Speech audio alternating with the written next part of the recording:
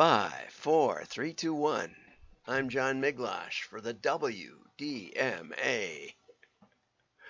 We're going to be talking about Maslow's self-actualization today. Tom Fishburne has his weekly cartoon. Maslow's, it's funny, this one's funny. Maslow's hierarchy of how full of ourselves we are. And if you notice the way I phrased the title of today's lesson, it was Brand Search for Meaning, which is a takeoff on Man's Search for Meaning from Viktor Frankl. And I'm going to include a copy of that book in this show notes, and we'll get to that in a minute. So Maslow is like in every business textbook that you have to take care of your physiological needs, and then your safety needs, and then your social needs, and then your self-esteem needs. And then you can get to self-actualization. And I remember my father, when I was probably preteen, explaining to me how it was terrible that missionaries went to countries and tried to tell them about Jesus, and they should have been helping them learn to farm. And there's something to that. I'm not going to say that there isn't some need for balance. And yet, well, let's go on with Fishburne, and then we'll deal with Maslow next. Okay, in last week's cartoon, I parodied some of my favorite cliches in marketing presentations, right? And it's below. We're going to get to that. One of my other favorite used and abused slides is the ever-present framework Maslow's hierarchy of needs. Psychologist Abraham Maslow, who got his MA and his PhD from the University of Wisconsin-Madison, whoopee! I have 2 degrees, but they're not that big ones. I have the 2 littler ones. Although I thought it was interesting, he got an MA, not an MS in psychology. Apparently, psychology. Anyway. So, in 1943, he wrote a paper called The Theory of Human Motivation, where he attempted to classify the universal needs of society. And his framework is shown as a pyramid with the most basic needs at the bottom and the higher level needs at the top. And my biggest issue with it is that somehow you can't get to this part, the top of the pyramid, without having all those other things in place. And in my evangelical circles, for a long time, it was, you can't love others unless you can love yourself. When Jesus said, do unto others as you would be done by, he was really saying, do unto yourself until you overflow with such self-help benefits that you can finally give to others. And I think that's exactly the opposite of what Jesus was after. We all love ourselves. We can't help it. It's mainly our focus 99% of the day. So he was trying to say, get your eyes off yourself a little bit, even if all this stuff isn't met. And look at all the self in his thing. My word. Anyway, but how is it applied in business? Because it's been totally embraced in business. Totally embraced. You know, you can't sell a chocolate bar. You have to sell meaning and purpose. Right? Look at M&M's, what they're doing to themselves.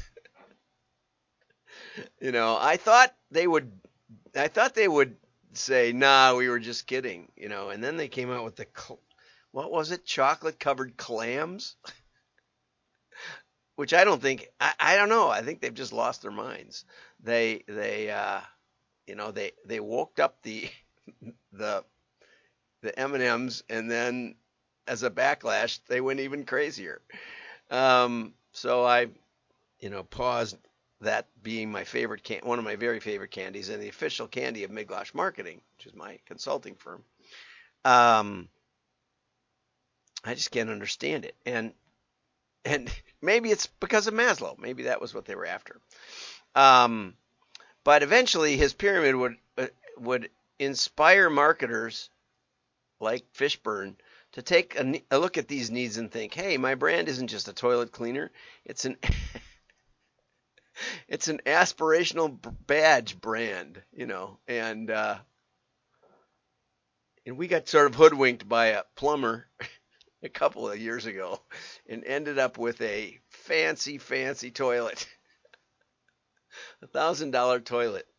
I was out of town, and the toilet was making a funny smell, and he said I wouldn't put that, after he ripped it out, and there's a hole in the floor, and it really smelled then. Then he said to my wife, "Well, I wouldn't put that back in there. You need a new toilet." And I think it's a Tomy or something like that. Toomey, man, that's the luggage, and it is a fine toilet. And I was in someone else's house on Sunday, and it's a beautiful multi-million-dollar house, and they didn't have that brand of toilet. And I thought, oh man, I thought they had their life together. So there is something to aspirational brands, even if they're toilets. But oh, how come I'm not getting any comments today? I need someone to save me from this, from myself. So much of the job of marketing is thinking of creative ways for brands to stand for something greater, maybe even greater than is rational. But this can also lead us to exaggerate the roles of our brands and the roles they play in people's lives, right? David Nichols, Brand Gym founder, once described a related phenomenon as brand ego tripping, and the link is in the article if you go over to WDMA for the show notes. You have to subscribe, it's free, but then you can download the show notes, all the show notes you want. They got my marked up little marks on everything. Overestimating the ability of a brand to stretch into new markets. And we've tried, There's the other theory that it's easier to sell more to an existing client than it is, or customer, than it is to find a new customer. It's not always true. It can be much more easy, much easier, especially if your product isn't that great. No one wants to come back for more. So you're better off just finding new customers. And if it isn't a big decision, isn't very expensive, there may be some novelty to it. That's how fads get started. That's how we all got a pet rock back in the 70s. Once you had one, the bloom was off the rose. Okay, my favorite historic example is when the Colgate marketing team once attempted to stretch the Colgate brand from toothpaste to ready meals with Colgate beef lasagna. I don't remember ever seeing that, but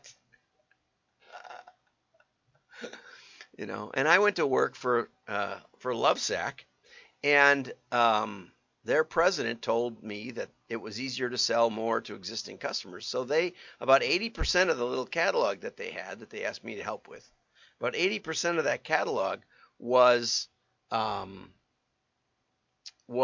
products they didn't make. And about 20% of the catalog showed their couches and bean bags and such.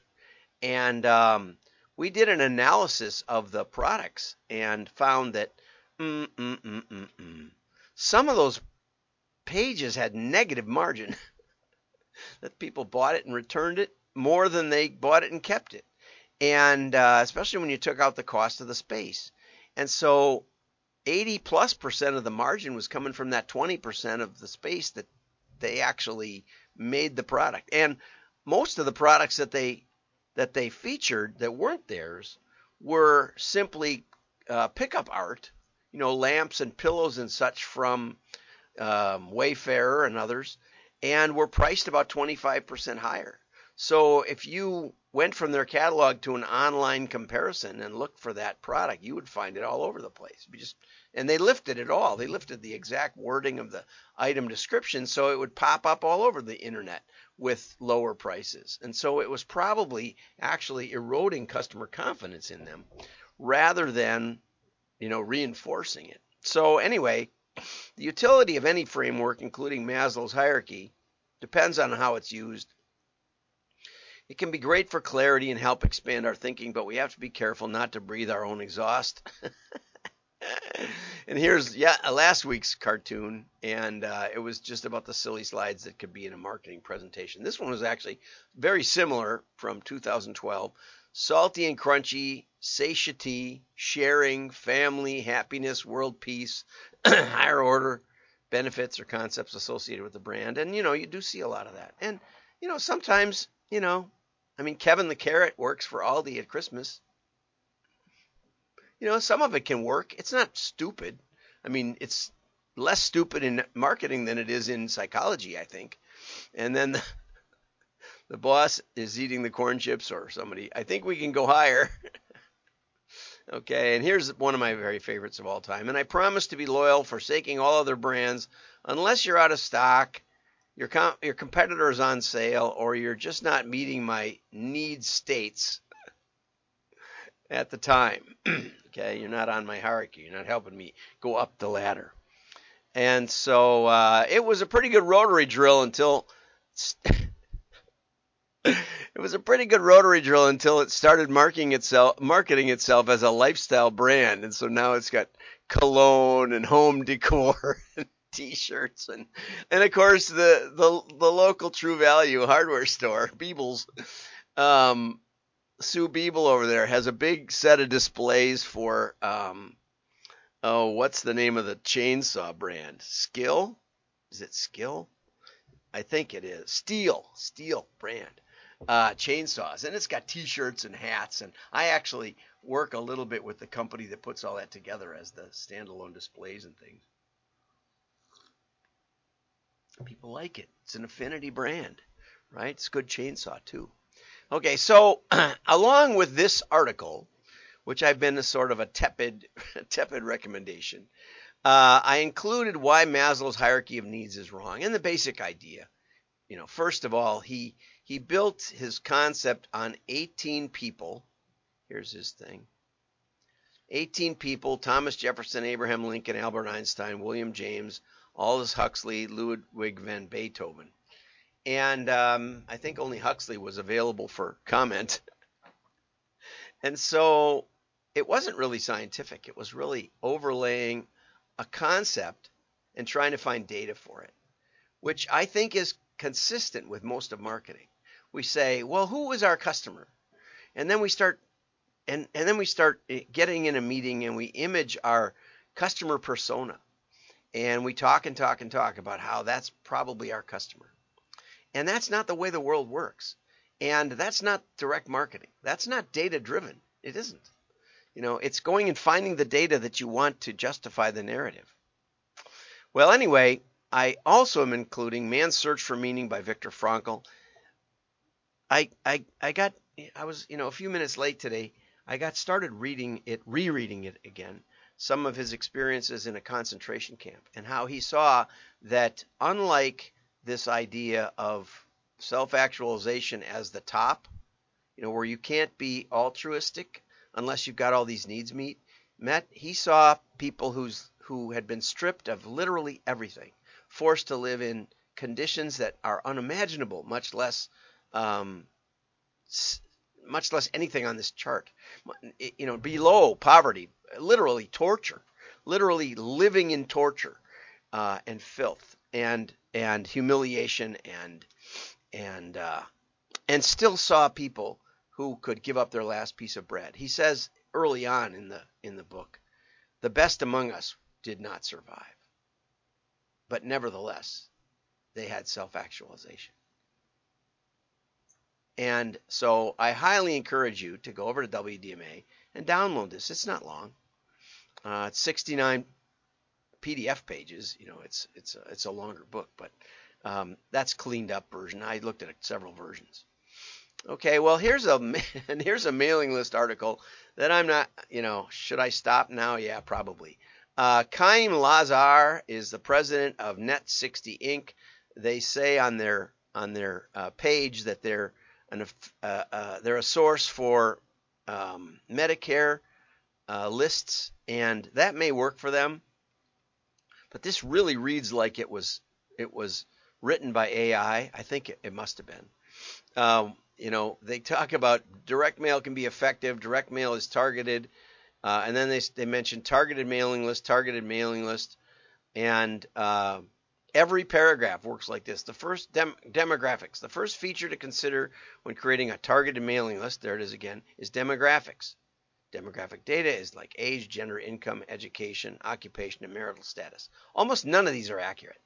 Okay, these lists are just garbage that include this information. If they include this information, you have to be very suspicious about it, because when they go back and test even gender, it's like the gender is 50-50 to be accurate. It's no better than a coin flip. You can't trust it. But it can ensure that your mailing list is focused on individuals. You don't really buy a list of individuals. You buy a group, and that's what mailing lists are like. Then geographic location, and then it restates it again. Another important in building and creating a targeted mailing list. This reads like AI. So if it isn't AI, then let me know. I'm open to let me know. But targeting people who are located in areas where your business operates. Now, if you have a pizza shop, that's more important than all the demographics. Plus, there's only so many names around your pizza shop, and you can go to the U.S. Postal Service. There's a little website, and I'll try to put that in the show notes, in the links rather. And you can pick the census tract around your pizza shop. It'll tell you the demographics. I'm not sure that'll help you a lot. It's better to just mail around the pizza shop everybody that lives there, because you don't know if low-income people or high-income people are going to want your pizza, right? Mail them. See what happens. Mail them a couple times. Mail them 3 or 4 times, and see what happens. And down in the bottom it says the more targeted your mailing list, the more expensive it will be. Nope. Those are basically just dirt cheap postage and free mailing list. Okay, so if you're a local retailer, that's a great place to start, unless you have a great list that goes back years and years and years. Interest and behavior, very suspicious. How do you get people who are interested in sports or fitness? One way would be to advertise on sports and fitness websites or magazines or articles or YouTube videos, but that won't build you a mailing list for the most part. You can get them to come to your site, and then you can build a mailing list. But if you just rent a list of anyway, like I said, it reads like it just keeps mentioning targeted mailing list, and here it is. Anyway, I can't even describe this, how bad this is. But sometimes I want you to know that there's a lot of bad information out there. And that's why you tune in. You tune in to find out what's the real straight scoop. And it starts with observation, right? It starts with observation, and then you let the market tell you what's really working. And that's the key to direct marketing, not just dreaming up customer personas or thinking about your brand in elevated ways. Have a great day. Like and share. Your friends will know you're smart. And thanks for the shares we've been getting. We've been getting more shares lately, and I really appreciate that. I'm not sure if you should just share it every day. It might be terrible. It might be like this article. Take care.